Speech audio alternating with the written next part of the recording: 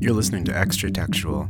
This is a show where we talk about an idea, concept, theme, trend, and relate it to some kind of media like film, TV, video games, books, music, and hopefully discover something about ourselves or our culture along the way. Thanks for listening.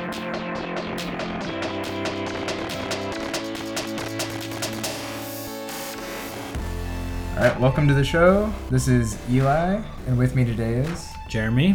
On this episode, we're talking about the film Valerian. Get into this a little bit later than it is out in theaters, but we still wanted to give it a chance to talk about it. Yeah, we were on vacation. We were on vacation for a few weeks, so a little fewer episodes.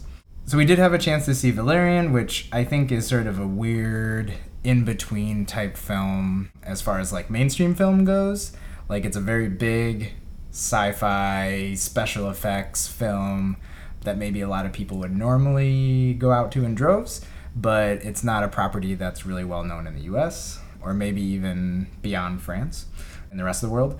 It kind of, maybe some people know about it, some people don't. It kind of went away pretty quickly in the US, but it was something I was really looking forward to. Me too. I mean, the trailer billed it as like the graphic novel that inspired every sci-fi film you've ever loved. Right. And there was like some cool.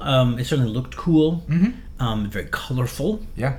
And I liked the filmmaker because I love Fifth Element. One of my favorite early films. Like it could almost be a sequel to Fifth Element. Yeah. Like style-wise and stuff. That blue-green people, all that stuff. It's got some good pedigree.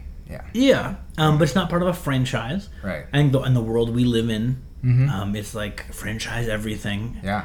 Certainly in the Marvel. I mean, we got Marvel, we got Star Wars. Like just everyone's got all these little bits. Yeah. And so build up as that. You right. know, Eli and I are like, well, we must go see this film. I mean, right. like inspired Star Wars and other star-related films. I had high hopes. Yeah.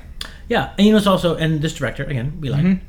So we got tickets, we went at night. In 3D. In 3D with 3D glasses. We bought illegal gas station candy and brought it in like we usually do. Like usual, yeah. So it opens up on this sort of little innocent planet with little fish people, right? Oh, yeah. A little introduction, yeah. Yeah, and so it's like this very beautiful. There are pearls and little earth people, little ocean people with seashells and stuff, and then like these giant ships crash. And even from the beginning, it seemed interesting, but it also had a little bit of what in my family we call the Van Helsing quality. Okay. Which is when the movie Van Helsing came out in like the 90s or something. It was like visually very interesting. Right. But everything everyone said was horrible. So you could just watch it on mute. Yeah. It's just it's beautiful, yeah. It came from a comment my brother said. I was like, how was it? He's like, well, you could just watch it on mute. And it's really interesting. Because there was a little bit from the beginning, I don't know, it didn't grab me. I was like, I buy the visual imagery. Mm-hmm. The visual imagery is very powerful. Yeah. But the story, I'm not a super compelled. Because from the beginning of The Fifth Element, I am totally interested in these people. Mm-hmm. And I think that there's, we can talk about this a little bit later. And I know he's working from source material. Yes.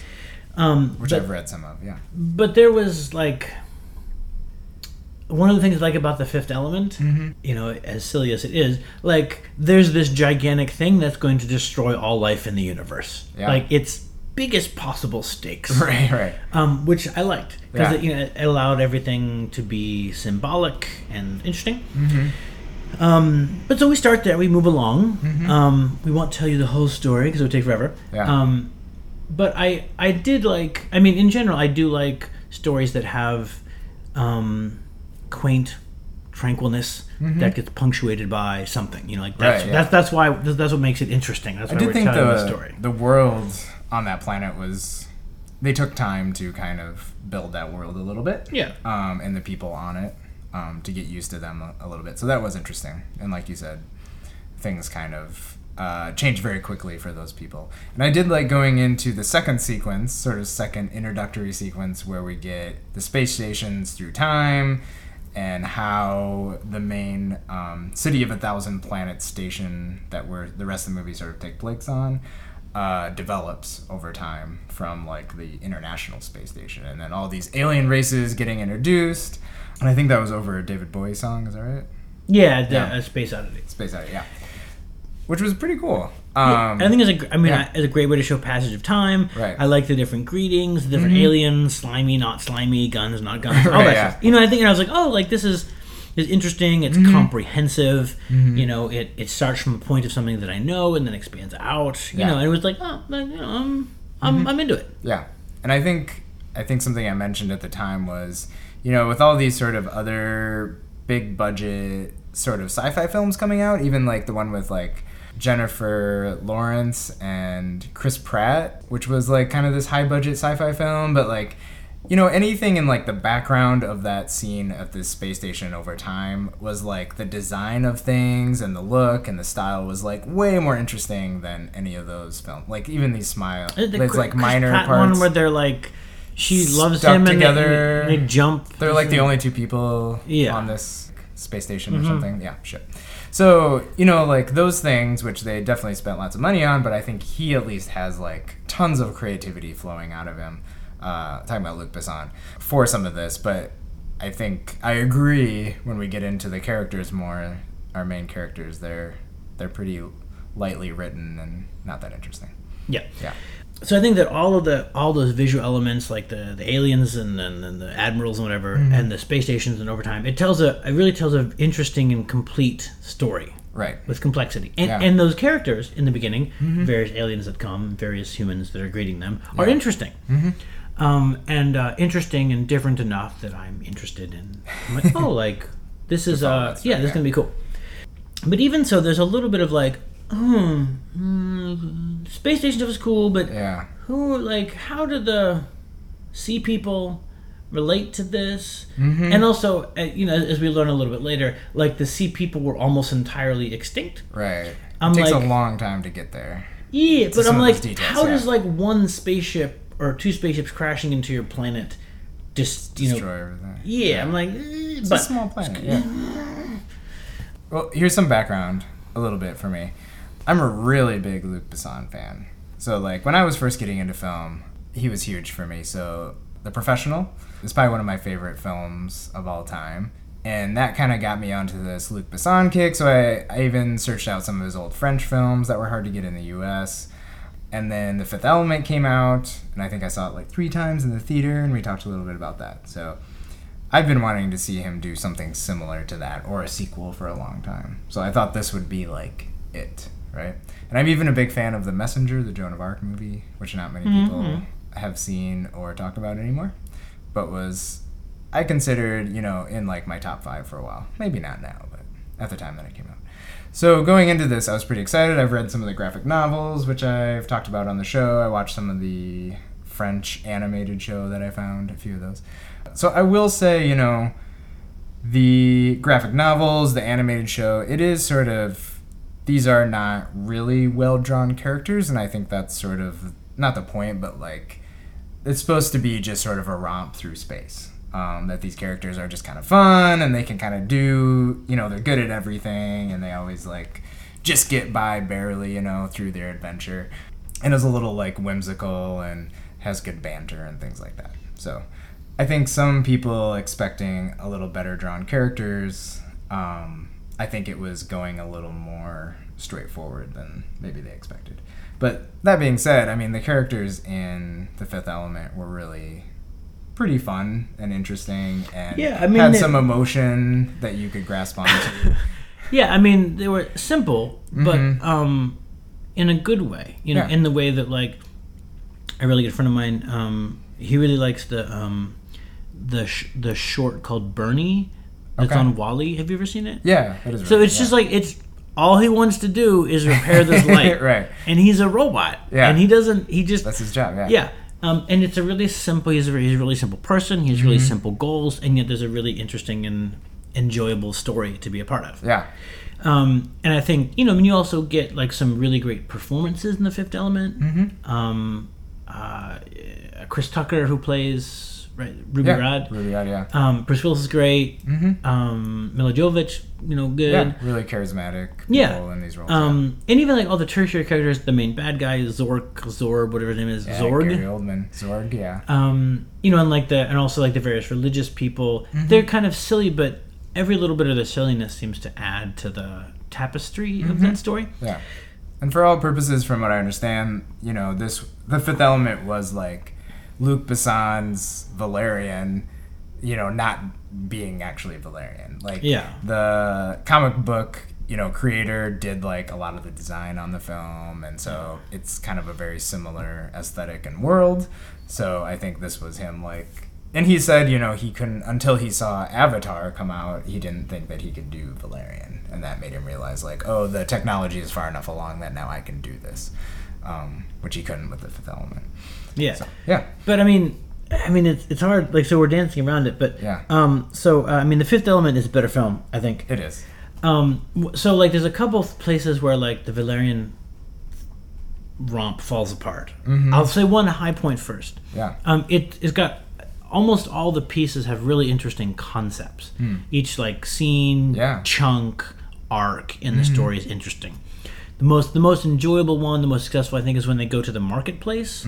It's like this really trans-dimensional marketplace where like you need special equipment to like go to these different dimensions that are all kind of in the same place. Sort of like virtual reality, but also another dimension. Yeah. Yeah, and then they're like engaging in espionage and spy stuff in multiple dimensions. Yeah. It's really cool. And Valerian gets his hand stuck in another dimension, and there's and so like he's trying to pull it out so he doesn't get hurt. Sneak their weapons into this world. Yeah. And I mean, there's all that seems really fun and really fine. I think their relationship with Valerian and what's her name, Laureline. Yeah, it works fine. It's kind of light. It's a little interesting. Yeah, they get out by the skin of their teeth with some information. He gets to make a choice to like be a little bit good and help some people out. Yeah, as opposed to just getting the job done. Which like it's like, oh, like, so he's sort of like a like a do-gooder. Yeah. But there are a couple points later in the movie, unfortunately, where I've been trying to think about how to describe it. There's like a few moments where like he just essentially creates a horrible internet meme. There's the one at the end where like blah blah blah, a lot of stuff happens in the story, and like we have like this. Our heroes have this thing which can like restore this entire civilization of these sea people that had been. Sort of like lost their homeworld, and he's like, I don't know if we can do that. That's property of the organization that we belong to, and there's like, damn it, Laureline, I'm a soldier, not a miracle worker.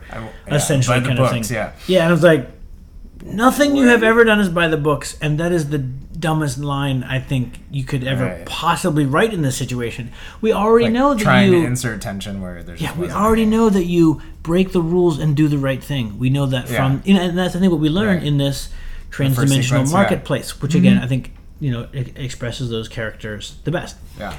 And there's another scene too where like it's so bad where Valerian they escape due to the help of this sort of like squid. What is she? She's like a shapeshifter. Yeah, but they called it something different. Yeah, and she can like go onto your body and like make you look like something else. Yeah. And she's she's kind of like a Disney character, a slightly slutty Disney character. I mean, or sexualized Disney character in like a larger, more Star Wars kind of world. And she has like this Betty Boop quality to her. Anyway, but she and she's female. I don't know if gender really matters for that species, right? Or like that's how she's anyway shows her form, and she's about to die. Don't entirely know why. She's like, I'm gonna die, and they're like, why? And she's like, I must have gotten hurt in that battle, which we didn't see. Like, did you just retcon in your own film?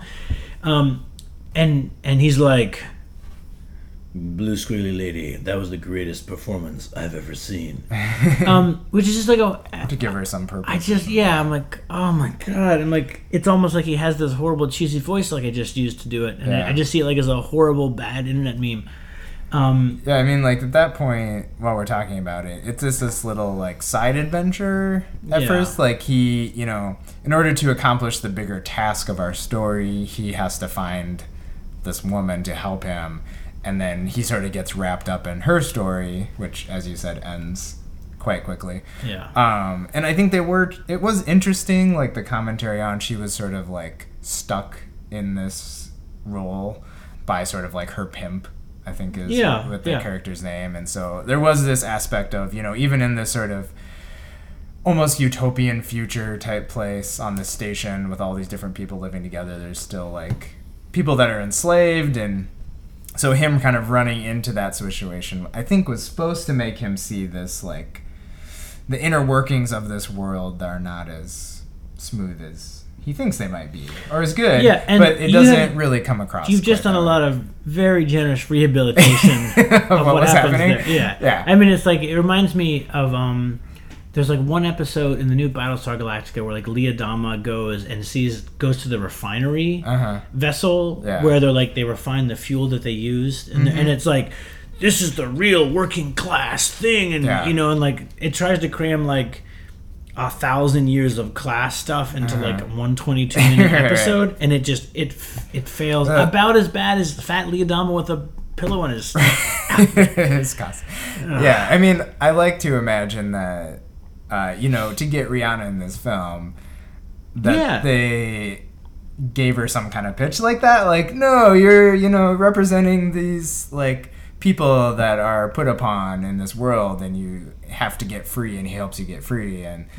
But really it was just sort of like, well, you do like a stripper dance, and then we'll CG the rest, you know? Yeah, like, you're a blue squid. You don't have to be in the rest, really. You just do it. Sort of the sexualized dance, which also seems strange. But anyways, so I don't know that I disliked that sort of little adventure exactly, but it definitely like led our characters off in a direction they didn't need. Two items. One, like I understand that like the spectacle of like the blue stage performer. I mean, we see her in the Fifth Element, opera singer, the diva, yeah, and she's great. And she does a similar thing, like she gets hurt, and you know, in her, like she helps save the thing, you know, and like it's better done in the Fifth Element. She just didn't have the other thing is, that meaning. If you are I mean, I don't mean to be crass, but like if you were like a shape shifting sex object, Rihanna is a fine shape to take. But like, can you just show us a few other things? Yeah. You know, I mean, like just a few other women or a few other men or different aliens that are like, you know, I mean, I just feel like it's for me, I classify it as like the Green Lantern problem. Like the Green Lantern can create anything with his ring, but that's always is limited by the authors of that book. They can always think of the. And it was, I mean, he's even made fun of in the Green Lantern, live-action Green Lantern movie, because at one point he makes a race car, and he jokes about it, because, like, all you think is a race car? I'm like, yeah, that's all I can think about. Yeah. I just think, I mean, again, I mean, if you have such a charismatic performer as Rihanna, both vocally and physically, like, can you give me a little bit more? Give her something a little bit more to do. Than wear two different outfits. I mean, it's just, and again, it's like, it's just a shapeshifter. You know, like, do something.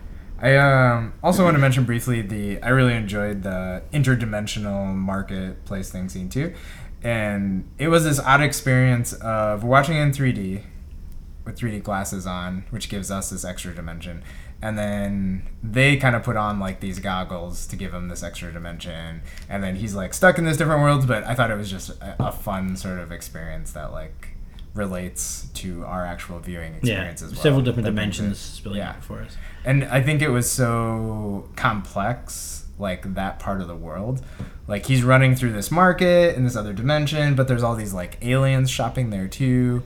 And so I'm eager for those aspects to like rewatch it at home, where I can watch it more closely, because there's just like, he just ran by the like 5 aliens that were really cool looking designs, because I'm kind of into that kind of thing. So it kind of, that aspect had the sort of Star Wars feel of, you know, when you first saw the cantina scene on Mos Eisley, and they pan through this dark, you know, room, and you're like, what are all those creatures? That is an entire franchise you're looking at right there. Yeah. So yeah, I mean, the world building, I think, was pretty well done.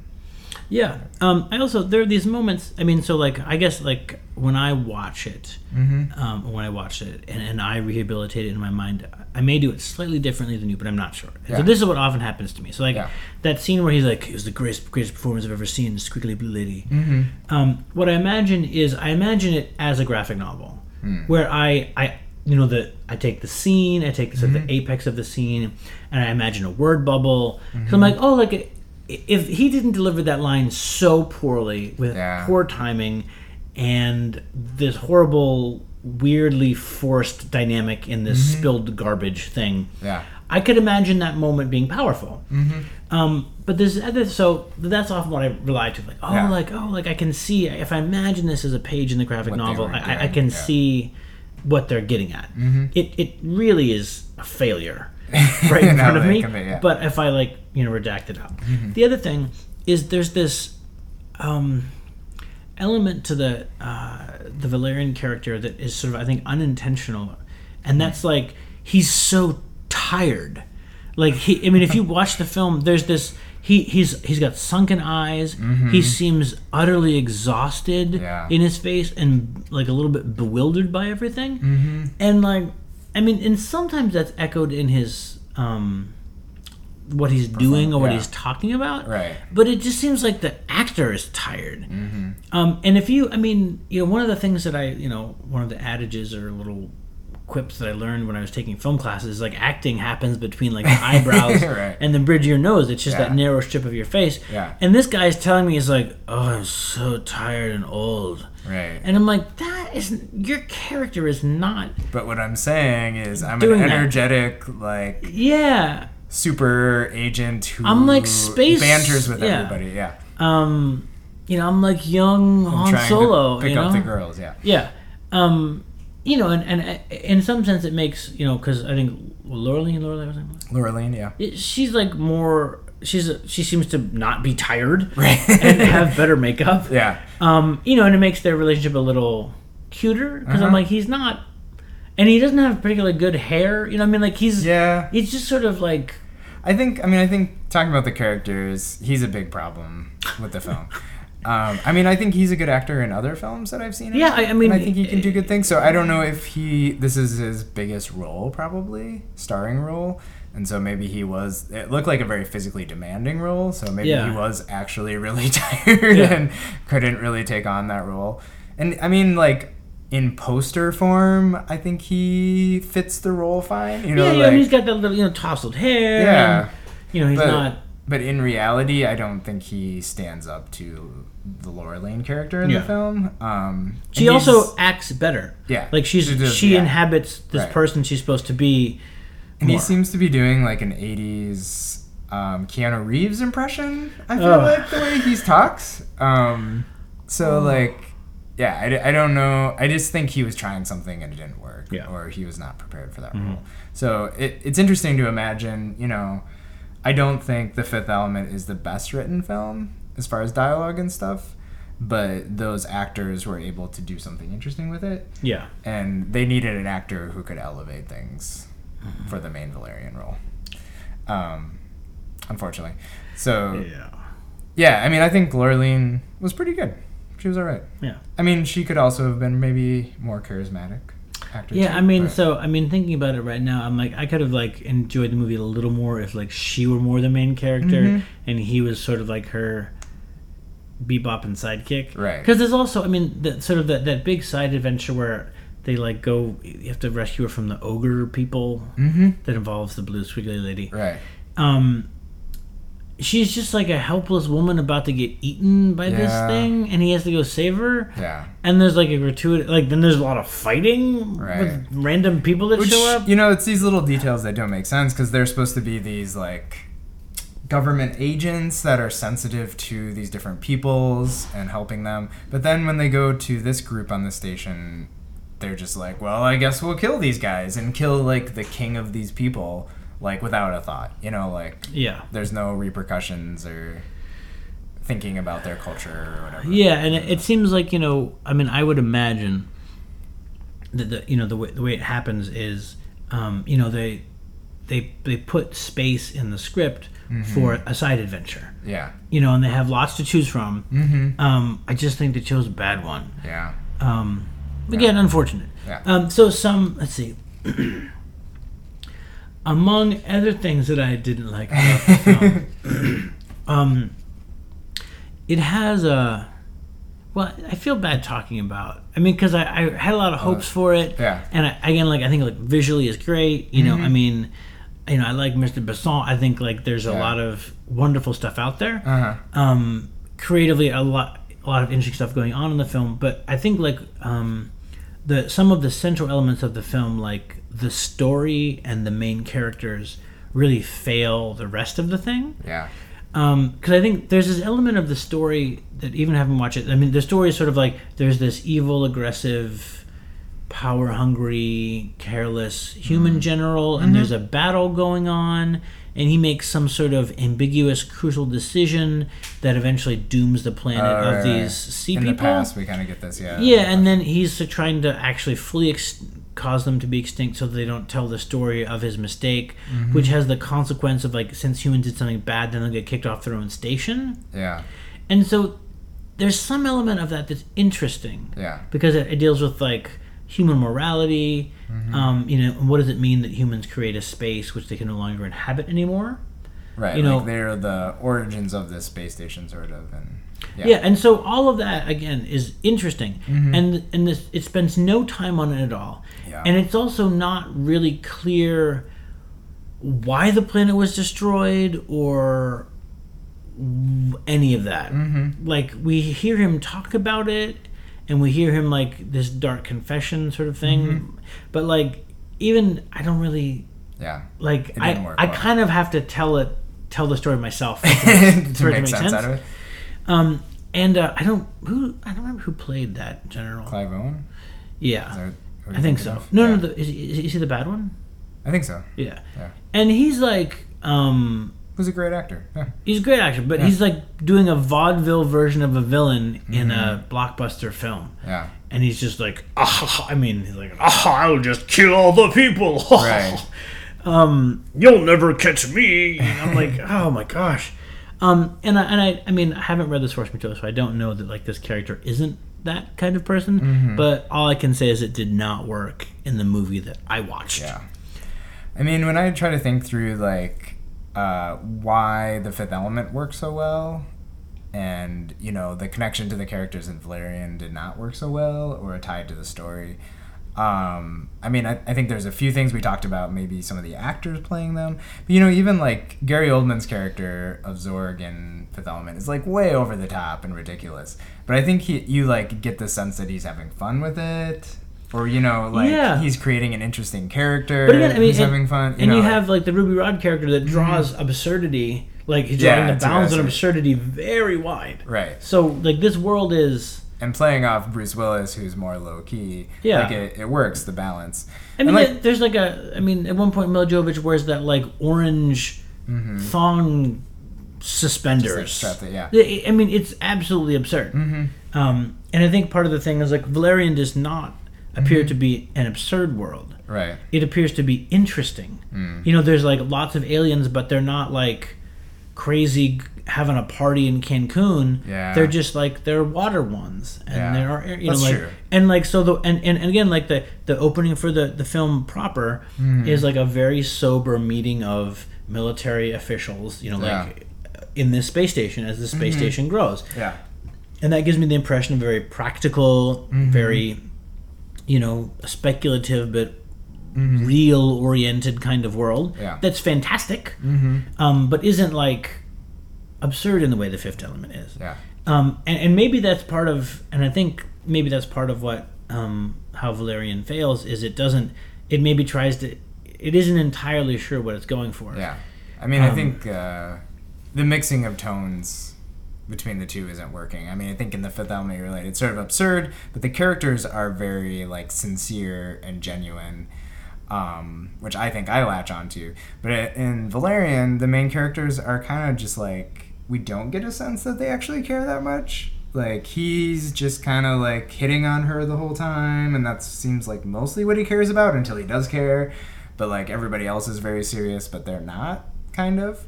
There's like, I guess I gotta do my job now. So I think those tones are not working for me. Yeah, and I mean, I don't know what this says about me, but like I just Valerian as the like womanizer. I'm like, Yeah. I just don't buy it. Right. I mean, like, I see this guy and I'm like, oh, he seems like a nice, dedicated, like, you know, space cop. Young. Yeah.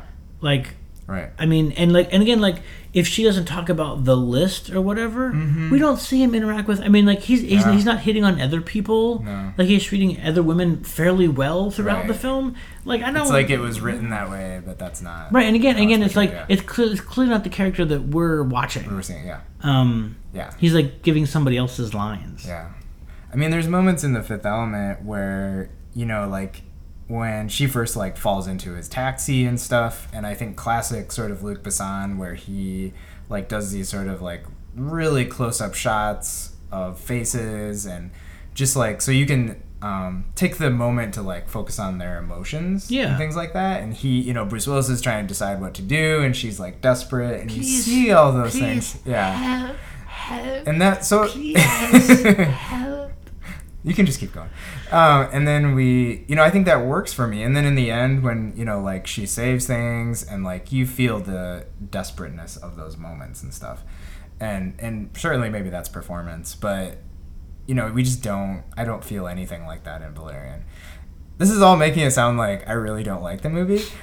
Honestly, like, it was a lot of fun. Giving it more of, like, I think it's more of a soft spot for me being Luc Besson. But overall, I would say I would recommend people actually see it for the experience of the film.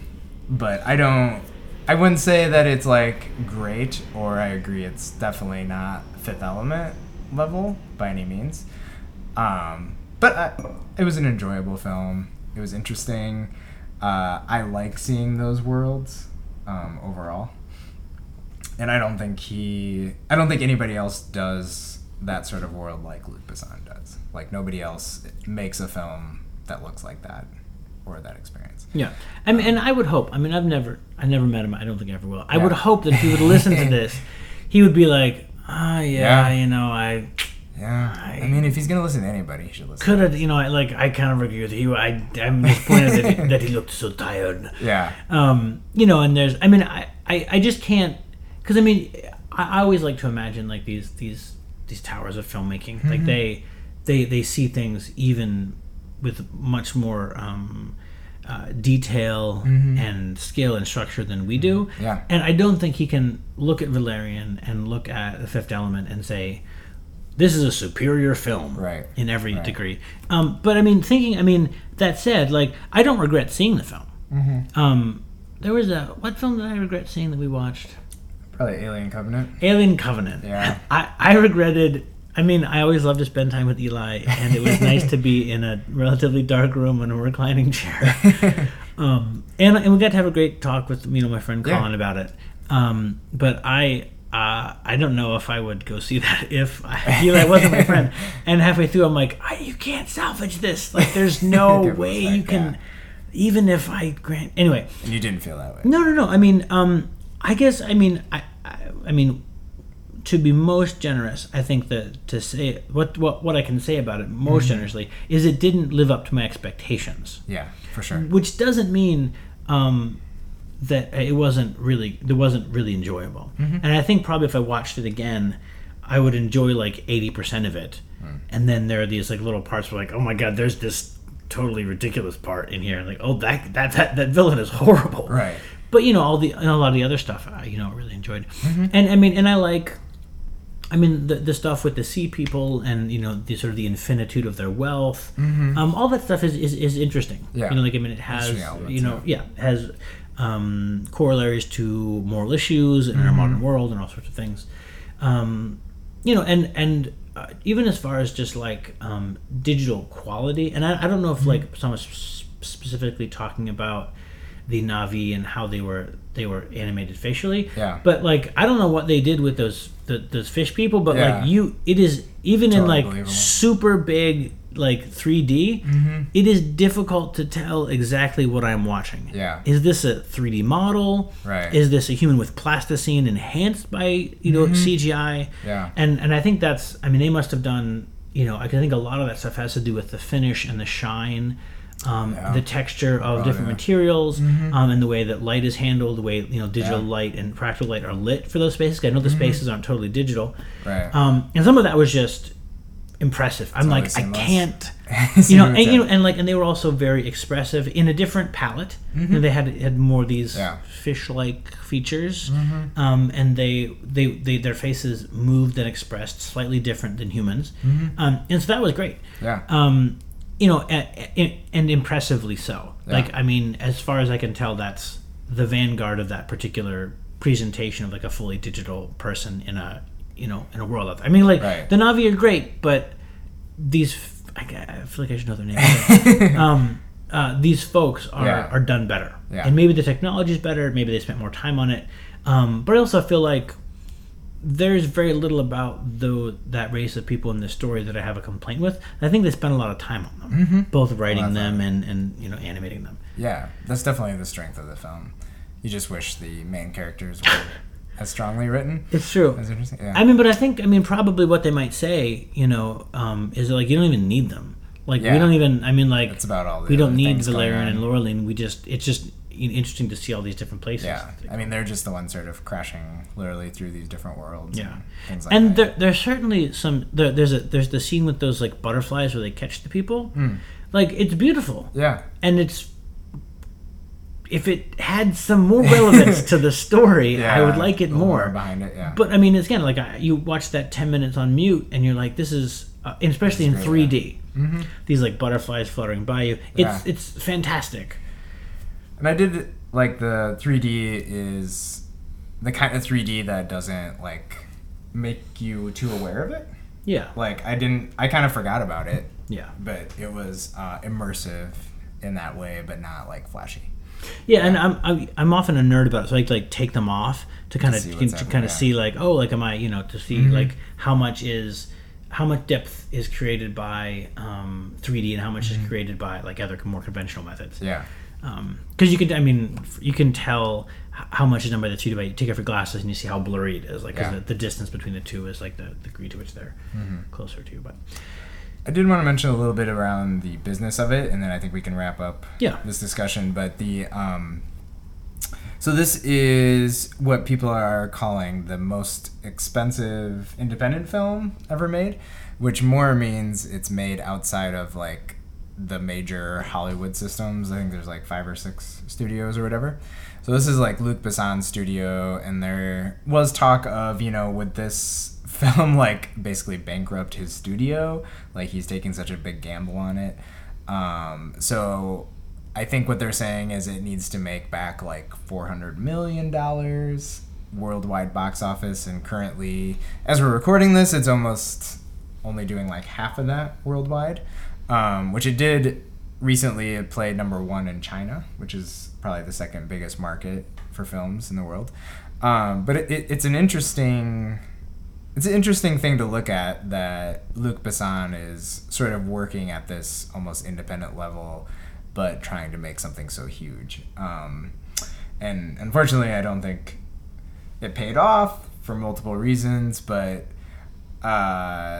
he apparently went to investors in all different countries and kind of got pre-distribution deals and things like that to help pay for the film. So I think he's a savvy businessman. I hope the next thing he has a chance to do, he'll spend a little more time writing it, or doing things like that. But I don't know what that's gonna. I mean, since it's basically failing what he planned for it to do, I don't know that other people have a lot of other opportunities like this.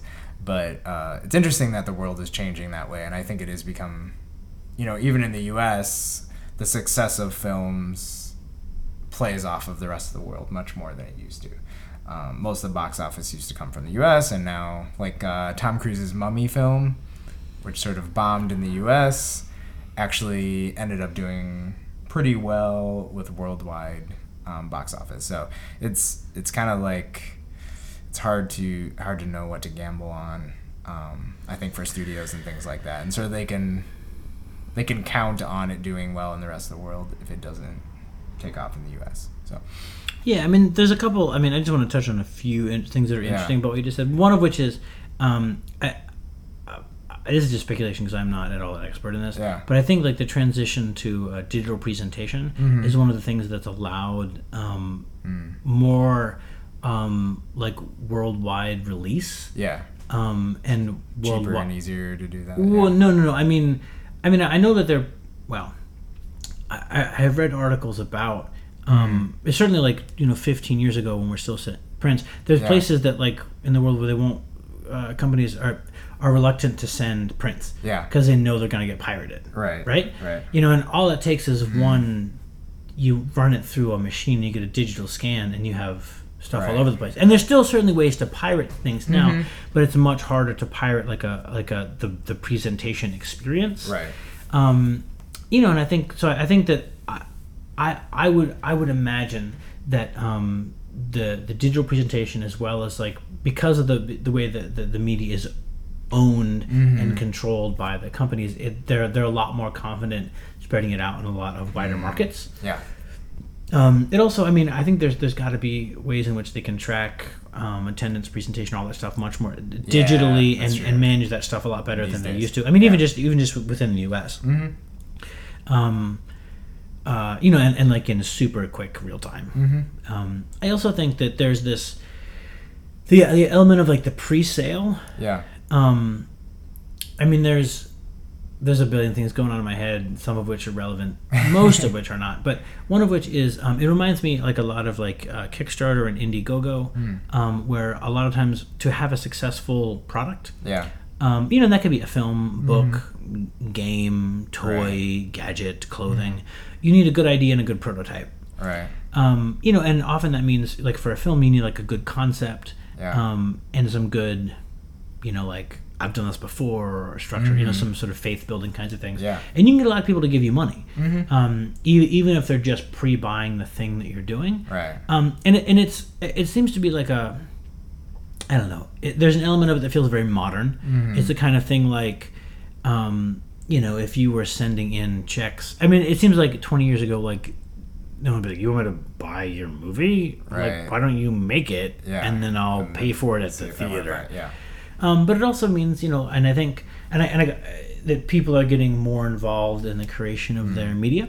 I know that there are like a number of video games that I really like series where I've like I contribute to their Kickstarters and make successful ones. Banner Saga is one of them. It's this wondrous, amazingly beautiful rotoscope style Norse game, which is amazing. And there are other ones too. The revival of the BattleTech franchise through a company called Harebrained Schemes. But so like also that means like you contribute, you're part of the beta testing, you contribute to the final product, which is cool. Yeah. The other thing though is there's also this like the pre-paying for things. It also feels really old, and I also feel really old because like they're like in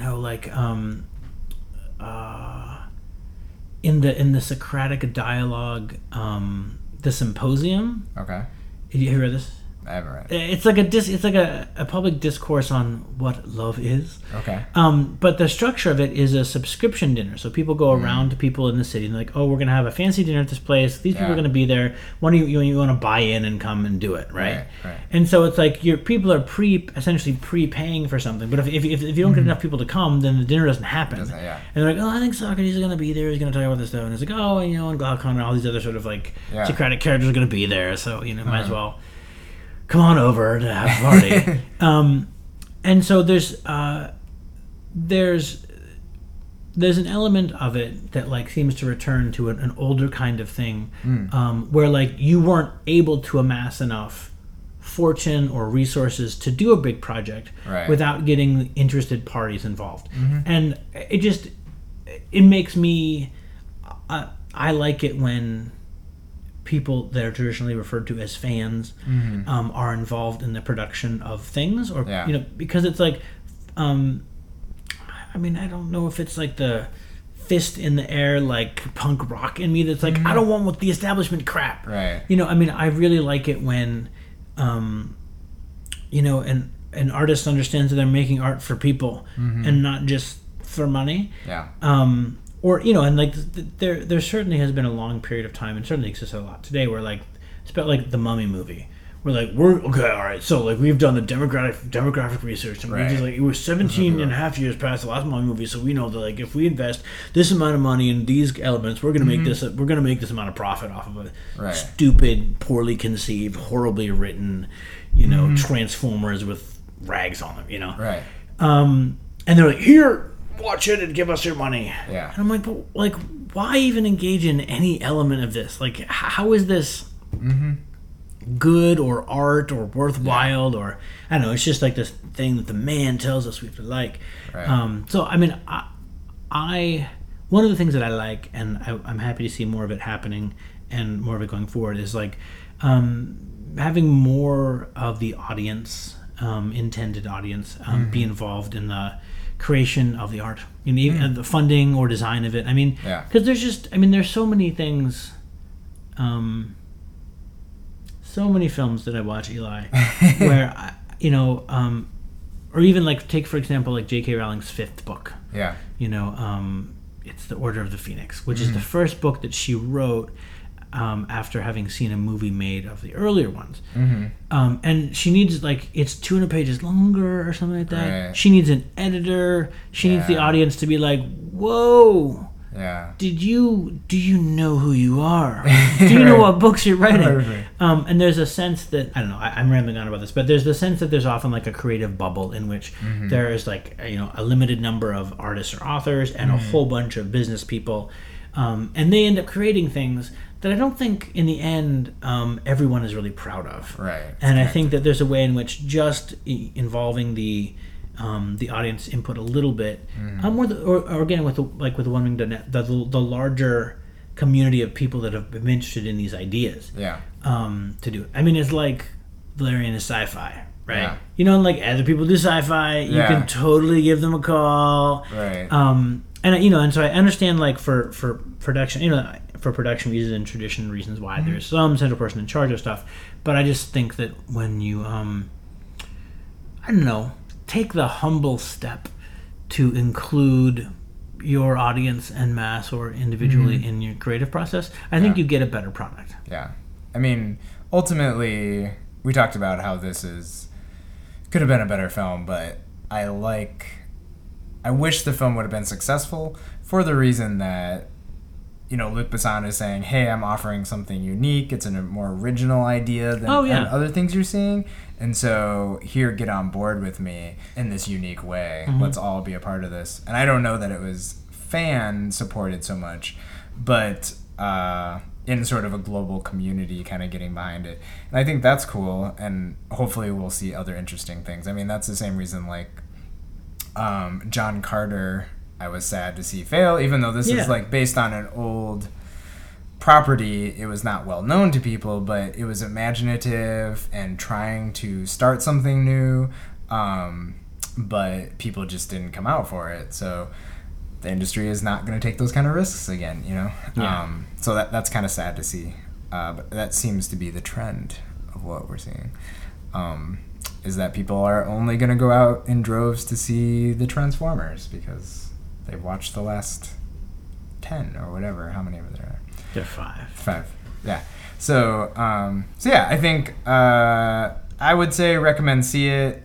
Set your expectations in the right place for Valerian. Set expectations for medium. Have fun with it. Yeah. See it in 3D if you can. Yeah, if it's still out there. All right. Thanks for listening.